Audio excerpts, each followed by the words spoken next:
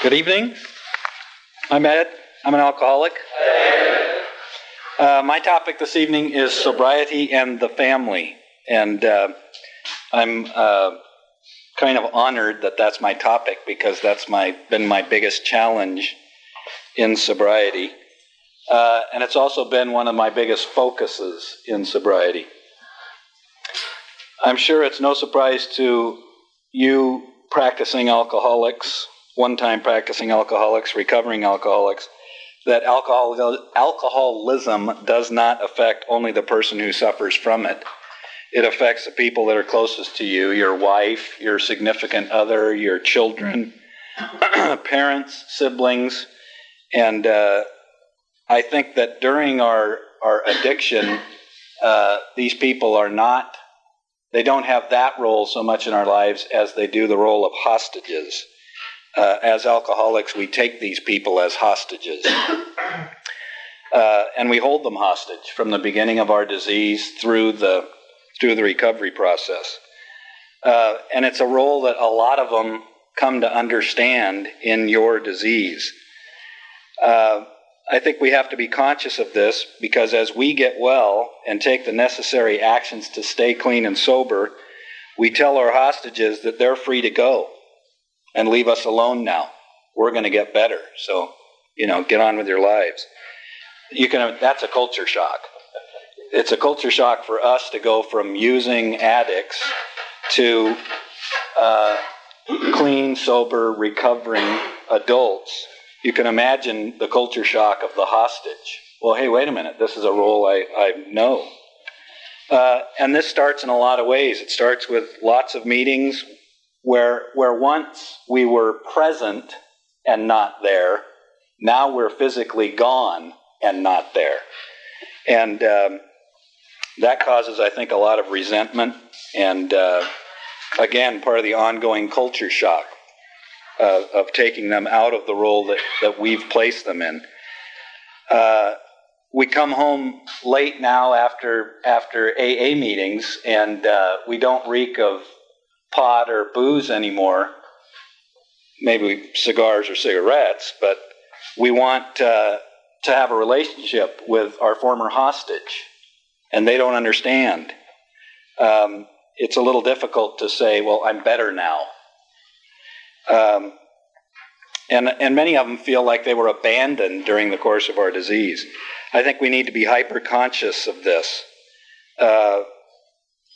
and look at it as though we're starting over with these people, truly starting over. And for me, in my case, that's how I have looked at it and how I choose to proceed with it. And I think we need to be patient, because if our wives and children and family aren't keeping up with us, we have to be understanding and aware of that. Particularly because they've been that way for us.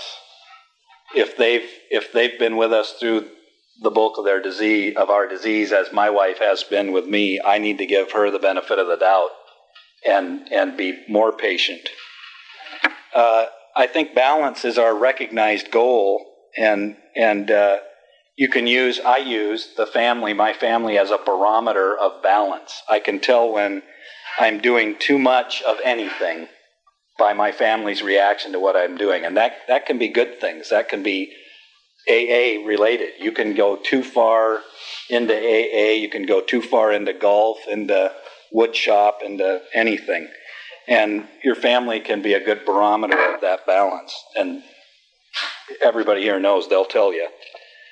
And I think one of the keys to that is to assume goodwill on their part and be patient with them. We're striving for new lives, of which AA is a cornerstone, but not our whole lives. Balance. You have to be diligent about balance. And I know that sounds like a contradiction in terms, but it's not. If you don't let it get out of whack, you'll find you stay in balance. How does this relate to sponsorship? As a sponsor, you'll talk with your sponsees or even your sponsor in ways and about things that might cause jealousy or resentment from your spouse, significant other, or whomever. And you need to be aware of this. And probably everybody's heard it. You're always nice to your sponsee. That sponsor of yours is so nice. You talk to him about things we never talk about. And I've tried to use that. I've heard that quite a few times. And I try to use that as an opportunity to share my program with my wife.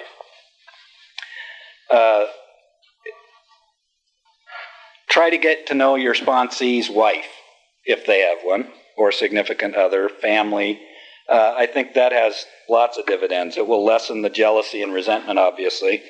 It shows both sponsee and their family that you're serious about your own and your sponsee's success and well-being. And it tells both sponsee and spouse that they both can count on you and call on you if they need to. And that they can be included in that you're part of, and they are included in this mutual progress that you've set up, ideally, no matter where they are in the process. Balance, again, as a sponsor, if you aren't sure, ask your sponsor. Before you tell your sponsee anything, you have to have a good sponsor who you look to and can work with before you can be a good sponsor. And I think that's not just related to family, but sponsorship as a whole. Thank you.